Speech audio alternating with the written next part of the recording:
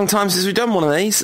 International break always feels like it's weeks on end, even though it's really not that long. And I guess we have to start by something which at the time was really rather exciting. So we've got to reconjure up that excitement of 2 weeks ago when a young Croatian, Belgian, Kosovan, Serbian, Turkish, English national erupted onto the world football stage. He's a proud Englishman, isn't he? So the briefings go, which is interesting since he's been in the country about 2 years.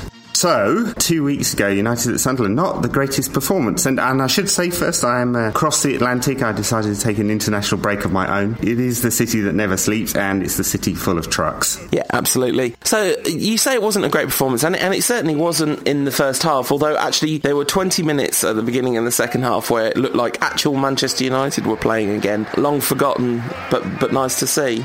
It is that old cliche, because United were terrible in the first half and much better after the break. Much better. It was just the inability of United to keep the ball or create any real chances in the first half that looks like the United of much of this season, didn't it? But after the break, completely different, although it did take a couple of very special moments to win that game. It did, and I have been very excited about Adnan since the Community Shield. I mean, we all knew he obviously won the Best Under-21s player last season, but it's been a while since one of those has come through and been ready for the first team, so the excitement really built at the beginning of this season, seeing him play against senior pros and looking completely unafraid and looking as if his apparent physical stature actually does not affect his ability to play with players 3 times his size, because he's so incredibly well balanced. Well, yeah, that's it. I mean, I think I said earlier on the podcast earlier in the season he wasn't quite ready. Clearly I was wrong. It's impossible to get the ball off him. His close control is so good, and his balance is fantastic, and he doesn't seem to be scared of anything, and that's obviously a bonus.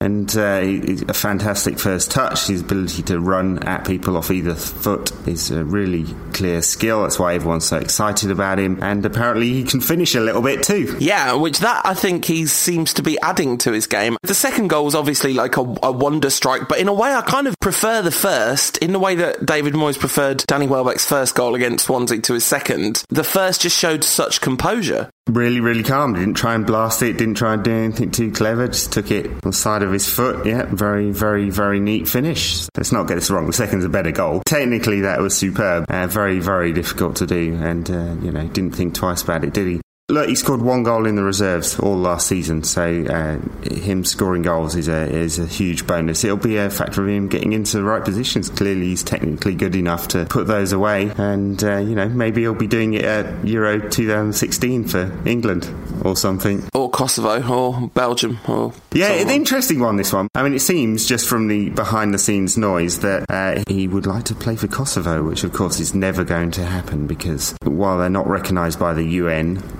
this will not be an independent country under FIFA, and they're never going to be recognised by the UN because of Russia's particular stance on this one. So he is never going to play for Kosovo in a full international. So he can pick from a whole bunch of other countries, but as it stands, he has to wait till 2018 to play for England. So it's probably not likely to happen either. I mean, it was ridiculously embarrassing, that response. It was kind of upsetting in a way, because it's like, if only international break hadn't happened just after the Sunderland game, then none of that would have been on the docket, because really we should all just be talking about what a stunning performance that was. It's obviously only one game. The flip side of that is, this is the game that I've thought was possible since I first began raving about him after the Charity Shield and the testimonial, and then when he came on against Crystal Palace, and he just looks totally ready for the first team. And I think it is absolutely fair to get ridiculously overexcited about a player of that quality, because why not?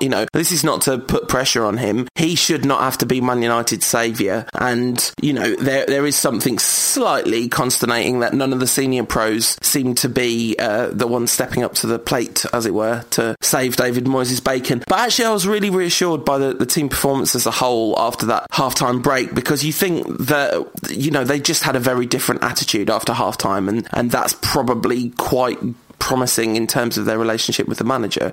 You can imagine him just sort of saying, "You're all letting yourselves down here, you're all better than this, is this how you think you play?"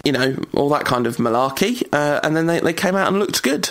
Yes, and it's been a while since that happened, hasn't it, honestly? But it was a great response, I thought, from United. It did play some good football after the break, were completely in control of the game. And yes, it took two very special goals to actually win it for United, but there are enough match winners in there. They just haven't been doing it very often. And yes, this 18-year-old kid shouldn't be United's saviour, but if he is, well, all great. Of course, he still hasn't signed a contract, so every week he does that, he's adding an extra few zeros onto his potential salary and increasing the interest from those abroad that would like to have him, it seems. Yeah, so we have had questions plenty about Adnan's contract. At Red Devil 1295 says, have we signed Adnan yet? We haven't. Nope. What's the latest with the contract, Ed, as far as you know? Everything that's in the press. I mean, it's still under negotiation, and it was delayed by the change in manager over the summer. Mind you, interesting quote from Morata, the director at Juve, who said, you'd have to ask United's directors why they haven't signed him up already, which is very true, Why do they leave this to the last moment? They did the same with Paul Pogba, of course, and paid the price for that one, for not signing him up much earlier, and they haven't done the same thing with Januzaj. We shouldn't be talking about a 18-year-old kid into the last 8 months of his contract, should we? No, Januzaj's such a different situation from Pogba, though, because, the relationship with the club seems completely different. I think it's really interesting that he played half against West Brom, and then he played in the reserves in between the West Brom and the Sunderland game, and he was absolutely brilliant in the reserves. He looked right at it. He scored an amazing goal, actually. And you just think, well, that's wonderful to see that. That's a real difference from Pogba, who, by all accounts, just completely gave up playing for the reserves when he wasn't getting in the first team at United and felt he should be. He let his head drop completely in the reserves. Januzaj not doing that at all, really going for it. So it's good. It's really good to see, and it's promising. Yeah, it's very promising. A totally brilliant goal he scored for the reserves, cut inside and smashed it into the corner with his left peg. So, of course, he's not the only player out of contract at United this summer. There's quite a few, as was published by the Manchester Evening News. It was quite interesting. We know Michael Carrick and Rio Ferdinand, of course, are out of contract, and then Nemanja Vidic as well, and a ton in 2015. So United have got a bit of work to do if they want to sign up some of these players to long-term deals, and of course that costs a little bit of money, which is probably why they're allowing some of these contracts to run down, because wage inflation at Old Trafford's been running into double figures for some time now. Yeah, and it's problematic, isn't it? I mean, it's going to be really interesting to see, because obviously Moyes is going to want different things than Ferguson would have wanted, and Nani, of course, signed up to a whopping new contract, so he's around. He's signed up for another 5 years. So who are the players that are out of contract this summer? Next summer, sorry. Well, so 2014 is Ferdinand and Vidic and Carrick and Fabio and Evra, as well as Januzaj, and then in 2015 we've got Valencia and Wayne Rooney. No sign that he's signing a new contract soon. And Anderson, and I think that might be about it. Oh, and Darren Fletcher, although not sure if he counts, really. And Tom Cleverley. Yeah, right. I mean, it's huge, isn't it? And Vidic and Ferdinand's contracts running out this summer. You would probably speculate that Vidic will get a new contract and Rio won't, unless something changes pretty dramatically over the next couple of months. Well, yeah, certainly not based on merit right now. Yeah, for sure. The contract situation means that United's short-term future is in pretty substantial flux. And, there were further worrying signs in the first half of that Sunderland game. And then, actually, Moyes kind of handed away momentum when we'd got to 2-1 up. He took off, I can't remember the exact substitution, but it very much took the wind out of United's sails in order to try and shore things up, which, it might have been the right thing to do. Certainly a lot of people were saying, how'd you take off Januzaj when he's... I'm going for a bunch of different pronunciations of Januzaj just to hit the right one by keeping on trying. But he took Januzaj off, and everyone was going, he should have let him stay on and try and get his hat-trick. But, young players, you really do have to look after their physical development, and it's that sports science argument, isn't it, that says, actually, you should be taking them off after about 65 minutes, whatever the conditions of the match are, for their sort of long-term well-being. So I think that's a reasonable substitution. I thought taking Nani off of Valencia was pretty backwards, actually, at that point in that game. Yes, well, it was the two wide players that he changed there, I guess, just to give United a little extra protection, and then the late change with Smalling, wasn't it, for Rafael? I think it like into the last few minutes. So yes, I mean, my impression of David Moyes' substitutions has been reasonably positive this season. I think he is prepared to make them sort of in pretty active substitutions in the way that Ferguson didn't seem to be for some of his latter years. So he will make an early change if he thinks it will make a difference. This wasn't that early. It was sort of 15 minutes to go in the game, and I think it's perfectly fair with a young player, and maybe his legs were running out at that time, and Valencia's traditionally been very good as a defensive player, hasn't he? And we know that Welbeck works hard, although of course Valencia's been at fault for quite a few goals this season, which is unusual for him, I have to say. It is, but it's getting more and more usual for him. And I have to say, I'm just getting more and more worried about Valencia, because this has been going on for such a long time now that it's stopping looking like a dip in form and looking more like a sort of fundamental lapse in confidence. This has definitely become a full-on Torres at this point, hasn't it? The odd glimpse of the previous form, such as we saw in the Leverkusen game, but Torres has been doing that all the way through as well. Just, the odd Torres is back game. And I think Moyes must be genuinely concerned about Valencia, I would have thought. But apparently another really good game for Ecuador, so I guess we should talk about the international break. While you've been jet-setting around the globe, have you had a chance to watch England's Brave Lions in action? I did, yes. I managed to catch both of those England games. Again, a performance of two halves from England in the first match against Montenegro. Looking pretty poor in the first half, I think, 0-0 at half-time, and then banged in all those goals after half-time. And then, you have to say, a very good performance against Poland. They actually passed the ball well. They looked dangerous going forward. They created a lot of chances. Of course, Poland looked extremely dangerous on the break too, and if Lewandowski had been in better goal-scoring form on the day, it might have been a very different result. But we criticised Roy before. The Euro 2012 performances were pretty dreadful. England played a lot of long ball football, but over time I think this is an England side that is progressing, and he said that, and I think it's a fair comment from him.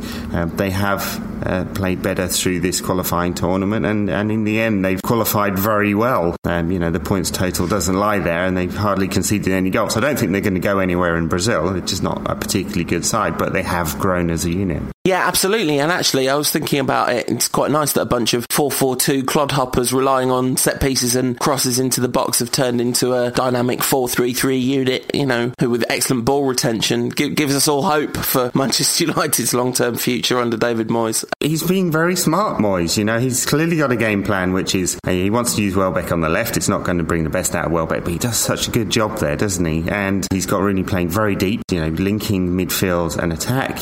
Maybe the age of Lampard and Gerrard is actually helping here, because they're being a lot more disciplined, especially Gerrard, who that's always been a problem of his. He thinks he's playing every position on the pitch.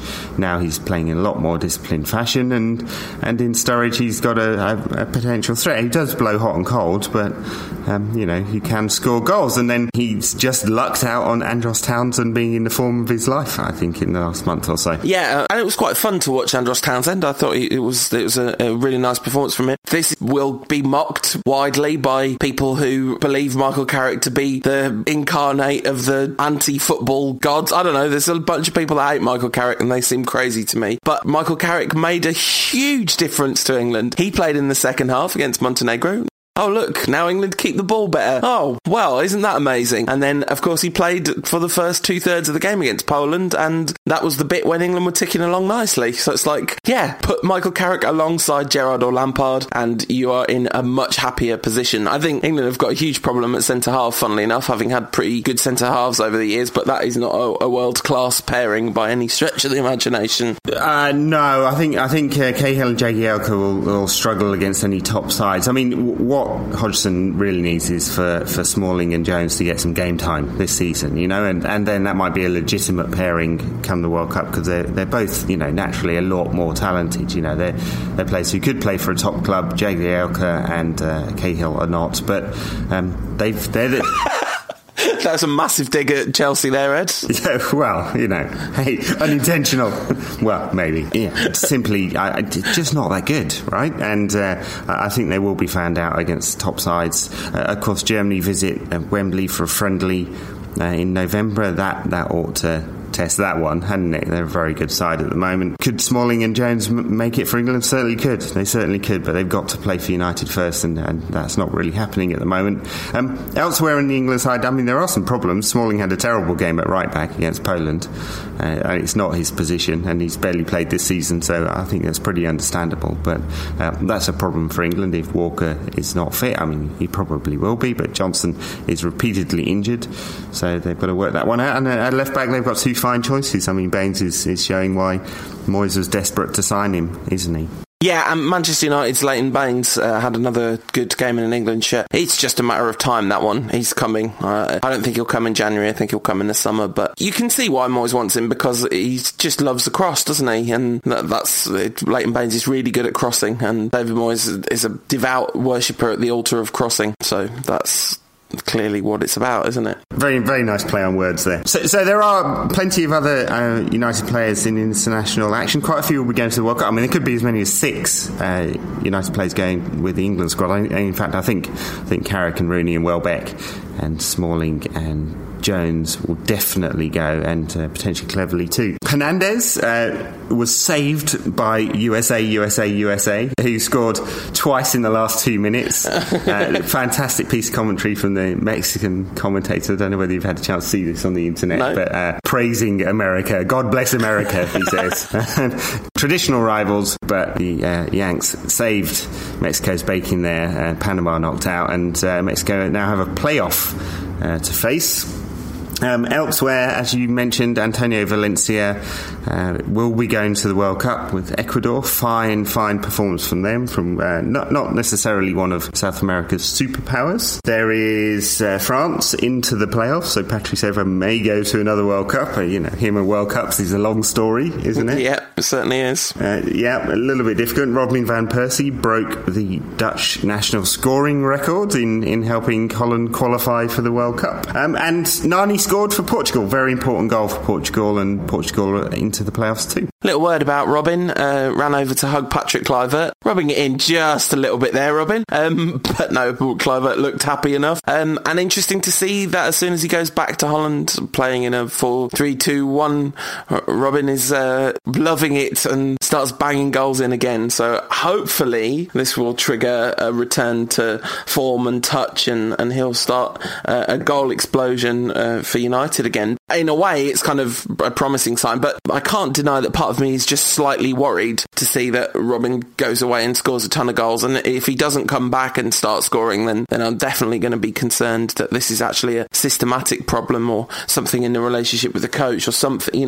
because he just hasn't looked himself at United for a bit. He hasn't, but I'm not sure if we know all the backstory there. I wonder whether he's not been completely fit either, but who knows. There are a couple of other international things of note. Fellaini did not play for Belgium because he was suspended. Surprise, surprise. It's a regular occurrence with him, and Belgium drew 1-1 with Wales. That's not a reflection of how good Belgium are. They're a much better side than that, and I think they're going to be dark horses in Brazil. They're certainly not going to win it, but... You can't say that, Ed. I have had no less than 3 conversations with people that don't know that much about football saying that Belgium are dark horses for the World Cup. It is the most... They're not dark horses. They're good. Like they're just one of the best... They're just one of the best teams in the world. Fair enough. Good correction there. Yes, they are actually just a good side. So Japan lost 1-0 to Belarus. They are qualified for the World Cup, but Shinji Kagawa complained afterwards that his lack of game time for his club is affecting his fitness and his performances for Japan. Worrying if he suddenly realised that he really does need some game time. Not good at all. And where else are we? There was a 12-year-old boy playing for Wales who won his granddad £150,000. No, I think he was 16, a Liverpool reserve. He was 16. He came on for Wales to keep him out of England's clutches, apparently. And very nice that his granddad had made a bet when he was 1 and bought himself an early retirement. Yeah, that's good, that, isn't it? I was thinking about that bet. So he was 3 years old at the time. He bet 50 quid at 2,500 to 1 for him. And I was thinking about those odds, and it's obviously not the case that 1 in 2,501 Welsh children plays for the Welsh national side. But actually, if you start narrowing it down, and like if there's a lot of football in the family, and if he knows he's going to be local to a club that could grow him, I think maybe that's actually not a terrible bet. at 2,500 to 1. But 50 quid seems like a pretty high amount to stake on that. But then obviously, yeah, if it comes in, that's great. And the fact that it's come in when he's 16, I bet he could have got really, really good odds in saying you're going to play for Wales before he turns 18. That would have been ridiculous. Talking of young international players and Manchester United players in action, the England under-21s destroyed Lithuania and also sort of slightly tried to destroy each other, as everyone's favourite tearaway ex-Red, Ravel Morrison, continued his club form, and I think he's going to go to the World Cup. That's what I think is going to happen, so long as he doesn't explode between now and then. But he got into a scrap with our very own current Red, although I'm pretty sure Ravel's had more minutes in the first team, right, than Wilf. Quite, yeah. Yes, brilliant fighting between Ravel Morrison and Wilfred Zaha. Apparently they've kissed and made up now. Good. Everyone's like having a go at Ravel, and I kind of felt a bit like he's the kid in school that normally gets into trouble, so when someone else starts on him, he's the one that ends up in trouble. But it kind of looked like Wilf came, gave him loads of lip, and so Ravel kind of shoved him off, caught him in the face, and Wilf absolutely flipped out like a ninja and went for Ravel. Handbags, wasn't it? So it's interesting that the word from the dressing room afterwards was that the frustration was that Morrison just doesn't release the ball early enough, which of course is true. He doesn't, he's so good on the ball that he does like to keep it a little bit longer. Although that is a criticism that you can level at Wilfred Zaha too, very much. You can level that one at him. But when you can dance around four players and score a goal like he did against Tottenham, then that's all right, isn't it? And I think you're right. I think that's why he may well go to the World Cup. You wouldn't pick him right now, but if he continues in this vein of form, he's the kind of talented player that England don't have very many of, and why wouldn't you as a wild card? Well, I mean, there is a bunch of good reasons why you might not, because of potential problems in attitude. Look, what trouble is there, So it's Rio, there's a bunch of favelas, plenty of weapons, a bit of a drug problem, and a bunch of beaches with naked women on it. What trouble could Morrison get into? I mean, I remain delighted to see him carry on his career, and I'm afraid Ravel Watch is definitely going to be a regular feature on this show when he does interesting, noteworthy things. Lots of talk about whether we've got a buyback clause on him. I think that the answer to that is no, isn't it? That seems to be the gist, although Sam Allardyce doesn't seem to know that, which is a bit odd. There was a slightly odd conversation, press conference from Allardyce, where he said yes, he didn't know. I mean, maybe he really isn't involved in the contract situation at all, but it seems that Morrison does have a buyout clause, but not a buyback clause, but it is at 19 million, and I think there's probably enough history there to suggest that United will not be trying to approach him anytime soon, even if Allardyce made that suggestion. I don't think so. No, absolutely. So the international break is over. Rejoice! No more talking about our favourite players playing for teams other than the team we like to see them play for. I'm glad that England have got to the World Cup. Very glad. As has been said many times on the podcast, not a massively patriotic person, but nice to be in a country whose team's in the World Cup, and also just brilliant because Danny Welbeck's going to Rio. He's going to teach those Brazilians samba football. It's happening. He was slated by a lot of England fans after the game against Poland because he missed a couple of chances, and yeah, he definitely should have finished better. But there was a reason why Welbeck stayed on when he took off Sturridge, who was probably more of a goal threat, and it was because Welbeck was putting in an absolute mega shift all around the park, no? Yeah, which is what he does. He's you can see why many managers do like him. I mean, not only is he technically very gifted, and so he's comfortable on the ball and in possession, but he's very disciplined tactically as well, and that's why he's picked out on that left-hand side. And he can cause trouble. He's not going to beat a man on the outside to put a cross in, of course, but that's not really the job he's been asked to do. And his finishing is not the hottest in town, is it? Which is a real shame, because if he could only add that to his game, then he would be a genuine forward of real class, but he's a bit short of that because he can't score goals. Well, he can sometimes. His finishing is occasionally absolutely excellent, so it's definitely in him. It's just not in him all the time. Yes, very, very occasionally absolutely excellent. So anyway, shall we move on from the international break? We have Southampton at the weekend and at Old Trafford, but this is going to be a tough game because Southampton have won 4 on the bounce. They went to Anfield and won. They had a half decent win in the Carling Cup against Bristol City, beat Crystal Palace and beat Swansea as well. They are playing good football at the moment, Southampton. Yeah, absolutely. And now, not to be messed with, I think it's kind of interesting because when Nigel Adkins got sacked last season, it did seem extremely harsh, because they were playing okay and he'd got them promoted and all that kind of stuff, and lots of people going, oh, typical sacking a young English manager to bring in a fancy foreigner. But Pochettino has done a pretty transformational job on Southampton, and it does look like they are building to just become an established Premier League club again. Well, I think so. I mean, they've spent a lot of money, of course, and the Libher Foundation has been piling money into Southampton, but they're getting the rewards, and it seemed like a really harsh sacking of Adkins at the time. It seems to have worked. I mean, look, sure, we're 7 games into the season, so it's hard to say that they'll remain in the sort of top half of the table, but I don't think there's any chance Southampton are getting relegated this season. They're in 4th place at the moment. I don't think they'll make the Champions League, but they're doing really well. They will cause United trouble, I think, because they've got some very good attacking players. They obviously got a goal scorer in Lambert. They've been solid at the back too, and I think they'll look to exploit some of United's weaknesses. Yeah, absolutely, because they're also pretty good in midfield, and United's midfield could find it problematic. What is going on with Fellaini, and is he injured? Does he need surgery? When does he have the surgery? All that stuff. I've seen the word Fellaini and surgery appear a lot of times and not really looked into it. Do you know what the deal is? Yeah, that's a Marouane Fellaini tackle, isn't it? So...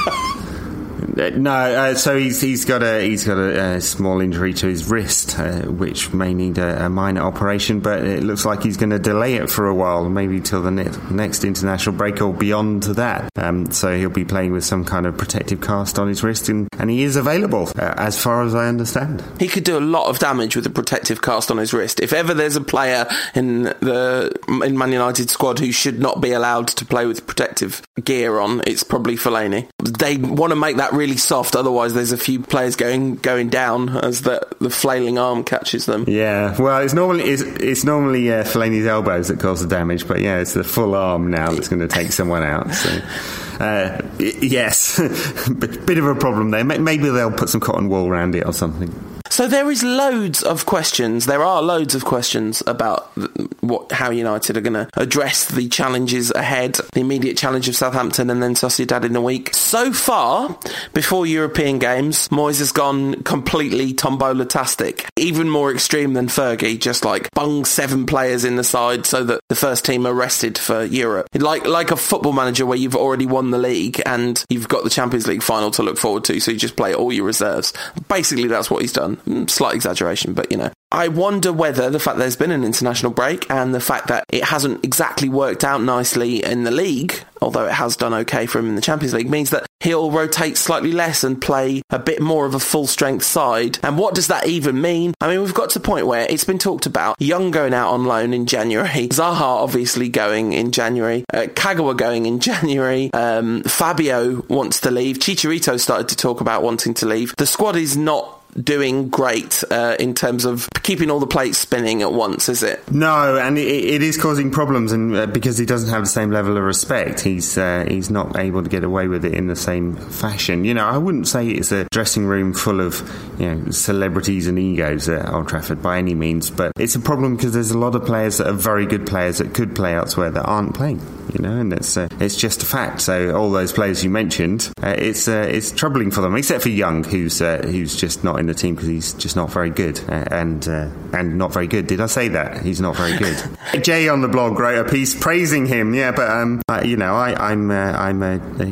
a broad church on rant. Will allow many opinions, even crazy ones like that. I've happened to listen to an old episode of the Rantcast during the international break, and on it you say Ashley Young he has got some good qualities and could become a useful member of United squad.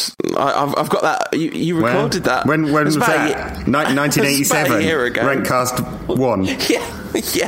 Yeah. So, back to the point you were making about rotation, which is exactly the point that Donetsk manager Mircea Lucescu made, wasn't it? Before United went out there, he said that Moyes was still learning his squad and therefore rotated too much. And it was picked up as a major criticism, but it was quite pointed, wasn't it?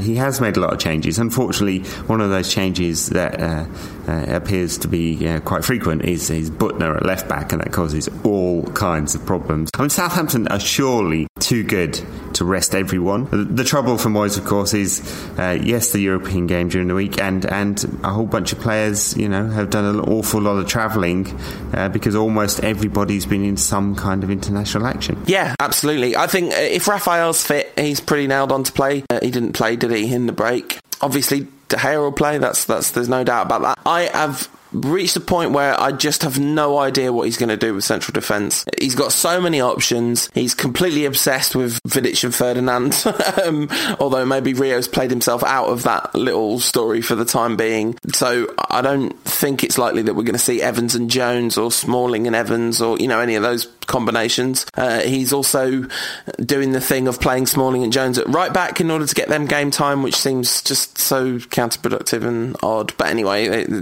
I get why it happens. Fergie did it a lot. It's just it is a proper selection dilemma, isn't it, centre half? Well, it is. What it is not so much a dilemma. I think it's a phased introduction of Smalling and Jones, and I guess Evans is in the mix, isn't he? In fact, he's first reserve really into those spaces that Vidic and Ferdinand have had for so long. It has to be, right? Vidic is out of contract. He's much slower than he used to be. There's doubts about whether he has a long-term future at the club. Rio Ferdinand is going to retire or be retired next summer, almost certainly. So these guys have to play. Otherwise, what is the point? If you buy young players and just never play them, they'll never develop. Moyes is struggling with this one because he's not quite got the balance right of phasing these players into the positions. I'm sure he will. He'll get there in the end, and I couldn't tell you who would play in a match against Sociedad next week. It's an important game, of course. United win. They've almost qualified, which is a massive, massive bonus for Moyes. I think the game against Southampton is really vitally important too, isn't it? Because we're really struggling still. We came from behind to beat Sunderland, which is not something you should even have to say. And we didn't even mention the defending for the Sunderland goal, which was just beyond ludicrous. Sunderland could definitely have nicked an equaliser late on in that game too. They had a couple of really kind of decent half chances, which it wouldn't have been totally ridiculous to suspect that they did it. So we really, really need a good performance in the league, and we vitally need a good result, because he can't keep dropping points in the run-up to Christmas and hope he's going to get it all right in the second half of the season, because at some point the teams around us will go on runs as well, and we're 9th, right? So there's a lot of work to be done. So that Southampton game is crucial. Yeah, and it's the points difference as well. 6 points to the top right now. You wouldn't want that to be 9, would you? So it's so early in the season, but that's not good. It's a big gap, and it puts United and Moyes under a ton of pressure. Because I think people overreact. People start saying that United might struggle for a Champions League place. I don't think we're anywhere near thinking about that just yet. This is a squad that won the league by some distance. They're definitely good enough to make it into the Champions League. In my pre-season prediction, I said United would come 3rd. I think that's probably still a fair prediction for many, many reasons. Of course, the change in manager and backroom staff, and the lack of investment on the playing side don't really make United favourites for this Premier League title. That's how they played to date. So, as you say, Southampton at home, very, very important. Really big game, as they all are. But falling 9 points behind would be an awful lot of pressure on United at this stage. Yeah, absolutely. Rooney will probably play again. He did well for England in both of those games. Not brilliant in the first half against Montenegro, but, he scored, and his headband fell off and he scored a header. So he's pleased about that. He said that helped him, although it was a free header from 6 yards out. So helped him direct it or something like that. Yeah. He couldn't exactly miss, could he? Interesting, we've been pretty critical of Rooney, and fair enough, because he's twice tried to get out of the club. He will probably end his career being the greatest goal scorer in England's history, and Manchester United's top goal scorer ever too. It's just so wrong. It's just wrong. Like knocking off Bobby Charlton, a man of some level of sporting integrity and genuine historical link to Manchester United. It's going to be blinking Wayne Rooney that has some kid. Well, one day Adnan will knock him off that score sheet and it'll all be fine for both club and country. But yeah, that does look pretty likely to happen. I would just love it if Rooney left in January now, I know it's ridiculous, it's stupid, it's self-defeating, because United are better served in terms of the performances on the pitch by him being around, but if Rooney leaves, all of a sudden there are so many less dilemmas. There's so much that's made to work. You've got automatic I just every time I think of like my ideal United 11, he's never in it, and that's ridiculous because he's as you say, he's the best player at the club. But he came out with these, we haven't even talked about this. I'm sorry about this, listeners. If you're Rooney lovers, just skip ahead 5 minutes because this will only make your blood boil as you feel I underappreciate his value to United. The comments that he came out with where he says, "Oh yeah, I was unhappy because I was asked to play in midfield and so I left. I wanted to leave because I was being played out of position and my form dipped a bit because I was playing out of position." It's like, you stopped trying because you were asked to play out of a position a few times. You tweeted, "Loving my new midfield role, always involved," in October last year. It hardly ever happened, and you're a professional footballer, and I get that he's been frustrated over the years by being used out of position, and I actually think that's a perfectly reasonable complaint. To say, "Oh, we got to buy better players," and then we buy a better player and he throws all his toys out of the pram, it was pathetic. Quite. It really was pathetic, and I think you can separate these two arguments, right? You can say on the playing side, United are better with Rooney there, right? Because he still does offer an awful lot for United, and he's playing pretty well this season, pretty well. I think there's a few levels up he could go to. Off the pitch, his behaviour's just disgraceful. That whole piece in the week about not wanting to play in midfield anymore. I made it about half a dozen times he played in midfield. I mean, this is from my own personal recollection. I haven't gone and actually checked that one out, but I think it was around about half a dozen times that he played in one or other midfield positions, either in central or wide. Not a lot, basically, and it was for the sake of the team because United were short in that position and Rooney could do a decent job there. But Moyes has caved into this and now all the power lies with Rooney, He's sucked up to Rooney so much that he can only play him up front, and that does have an effect on the team if United want to play in a slightly different position or way. And of course, now that Rooney's in this position of power, he's able to hold the club to ransom over a new contract if one is ever on the table. Yeah, and he's able to get away with stuff like saying all that stuff he said in the press. If Fergie was still in charge and Rooney had given those quotes to the press, first of all, he just wouldn't have done, and secondly, there'd be consequence. But there are no consequences. So what you have is the exact situation where this thing that has been an absolute mantra at United, nobody's bigger than the club. Well, nobody's bigger than the club except Wayne Rooney, who is now actually bigger than the club because he dictates where he plays, when he plays there, who he gets to play with, all that stuff. It's absolutely unacceptable, and it's the John Terryification of Old Trafford. There you go, captain, leader, legend. It's maddening and it should not be happening. And I tell you, yes, he does add something to United on the pitch, but he does not add enough to United on the pitch to justify this. He's not Ronaldo. If it was Ronaldo doing this, I would find it maddening and infuriating, but the argument would be, well, every game he scores a goal or creates a goal, and Rooney has long patches of poor form, and there's one coming. He's not been brilliant this season. He's had 2 really good games and the rest it's been fairly average, and more bad is coming. Anyway, that's quite enough Rooney rant. Hate on Rooney for the last 5 minutes. Fair enough, he deserves it sometimes. Anyway, shall we move on, because we are coming towards the end of the show, and we've got to talk about United against Real Sociedad in the Champions League. Could be an interesting game. I like this side, but they're playing very badly in La Liga this season, so they've got some very, very good players. Xavi Prieto, the captain in midfield, is an excellent central midfielder. He's really good. He might or might not make the Spanish. I don't think he'll make the Spanish World Cup squad, but they have a ridiculous amount of talent in Spain in midfield, don't they?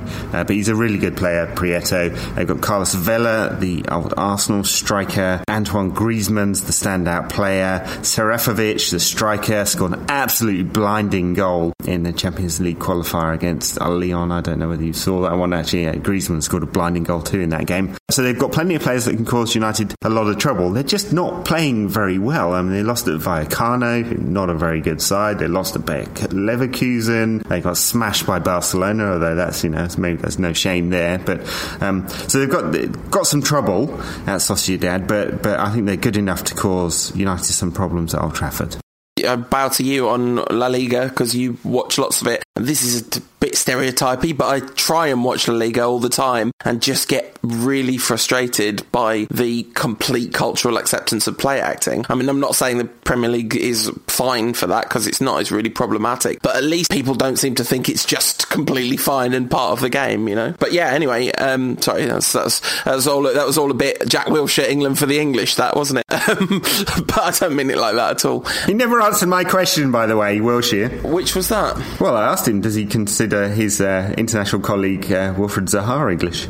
Wasn't born in England. What about Jonathan Trott, Greg Grozensky, Lennox Lewis, Kevin Peterson? Yeah, I mean, he apologised to KP and Mo Farah and someone else, I can't remember who, saying he had the greatest respect for them. I feel a bit sorry for Jack Wilshere being asked to speak on matters of national identity. I'm not sure he's fully capable of doing that, and he's certainly not. Although, of course, Roy Hodgson is much more erudite and got himself into trouble with similar matters this week. We're not going to discuss that one.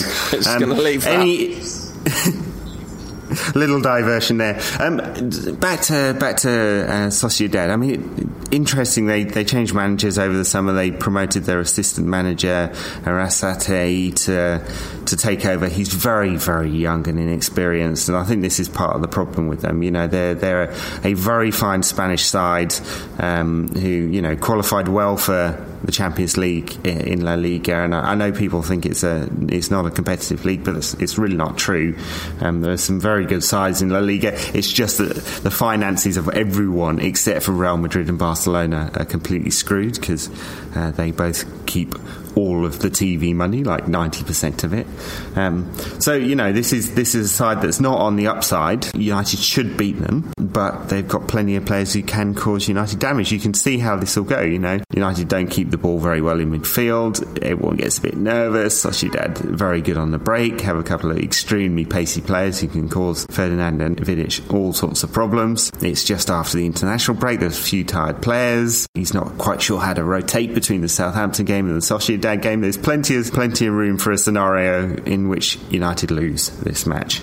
It's funny the extent to which my confidence in Manchester United has been completely destroyed. It's a good job I'm not a professional footballer, because I'd be hopeless at that, maintaining confidence under pressure, because I just Southampton, they're quite good, aren't they? And Sociedad, well, not playing very well, but they're probably going to do a good job against us in midfield. And just every game on the horizon, Sunderland away looked like a massive banana skin. This is getting ridiculous. We have definitely lost our aura. Hopefully it'll all just be fine. Can we just get in a couple of very quick Twitter questions before we make predictions, Ed? Okay, go for it. Yeah. Okay, right. I like this one. This is from @JackHawkins23, who says, if you could have one player from the 90s, brackets, not Cantona, fair enough, to be playing for United now, who would it be? I want to add to that a caveat, Ed, not Roy Keane either, because it's so blatantly obvious that he's the right answer to that question. But why? Well, can I have Brian Robson, or are you going to just strip out all the good players? No, you can have Brian Robson. All right, fair enough. I should have taken out Brian Robson as well, because, yeah, we clearly need Roy Keane and or Brian Robson the most. I think just a wild card, though, that's not one that's completely obvious, because I also think 90s Paul Scholes would definitely be on my list too. In fact, you know what, Ed? I'm going to change the question. So not Eric Cantona and not any midfielders. Who would you have from 90s United? Gary Birtles. No, he wasn't even in the 90s. No, he wasn't. And not very good either. At this point, I don't know, I was trying to think of one of the forwards. I think I might just have Ollie, but that's just because I really, really like him. But then I would just end up getting frustrated because Moyes would never play him, right? So, the players you'd want from United in the 90s are all midfielders. And you've not allowed me to have any midfielders. So maybe I take Mark Hughes. You want that kind of spirit, don't you? And United was such a through the 90s. You think about how many good sides United had. The first title winning side was a good side. The 94 side was a very good side. 96 side with all the kids, and of course the 99 side. They'd all beat this side, wouldn't they? All of them. They would. Meant to get an interview with Daniel Harris this week, but we'll delay it till next next week a fantastic new book called The Promised Land, which he was kind enough to send me a copy of, a blow-by-blow account of the 1999 season. Really enjoying it so far. I like Daniel's work. He does some top stuff, and I'm sure I haven't read it yet, but I shall do when I'm back in the country, and I think I'm sure it's a top read. At Eaton_Trey, I just want to give him a little shout out because he asked us to have a chat about Ravel.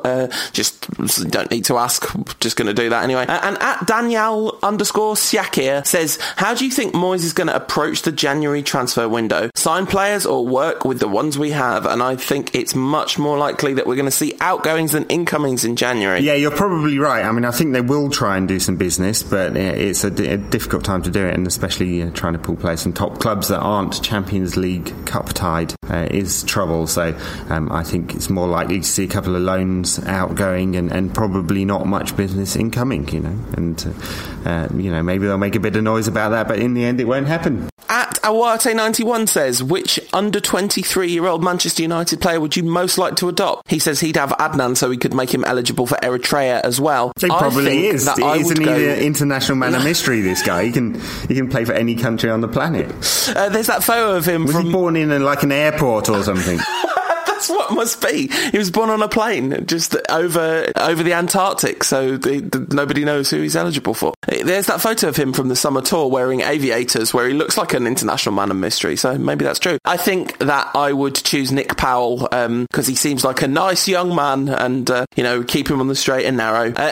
Talking of young Manchester United players, as well as Adnan's spectacular explosion into the first team stage, it's worth saying that a lot of our young loanees are doing really well at the moment too. Jesse Lingard obviously having a very explosive start to his Birmingham City loan, which was scheduled to be for 1 month. They're trying to make that longer after he scored 4 goals in his opening game. That's the kind of player you want to keep, isn't it? And he's kept it up. He's scored a couple more since then, I think. On loan at Doncaster Rovers, the mighty Federico Macheda is scoring goals. I think that's might just because he's at about his level. And Nick Powell scored some absolute brilliant goals for Wigan. I think he scored their first ever goal in European competition, and it was a cracker. European goal, yeah. So yeah, good. It certainly was. Yeah, he's done very well. I mean, he really needs that game time, Nick Powell, and he kind of wasted a season last year, didn't he? But I think it's great he's now playing a lot of football in the Championship. We really ought to move on though. So we need to do predictions. What do you think United will do in the week ahead? I mean, I've got no idea. This is good, 2-1 win over Southampton and 1-2. I've got no idea, clearly, but I'm just making noises now instead of saying a number. A 3-2 win against Sociedad, there you go. Very good, yeah. So I'm going to say United will draw 1-1 with Southampton and beat Sociedad 3-0. Right. It'll be one of those games where it's quite tight until the end. Okay, I mean, spectacular. This always happens. All the way, everyone always accuses you of being really negative about United, and then you always predict us to win by miles. It's really nice. I like it. I have got 2 predictions on the bounce correct, which I'm fairly confident has never happened before in the history of the Rankcast. I predicted 1-1 against Shakhtar and 2-1 against Sunderland. A scrappy 2-1 at that. Yeah, I'm on a roll. So 2-1, 2-1. Yes. In a week ahead. No, 2-1, 3-2. You're certainly on a roll.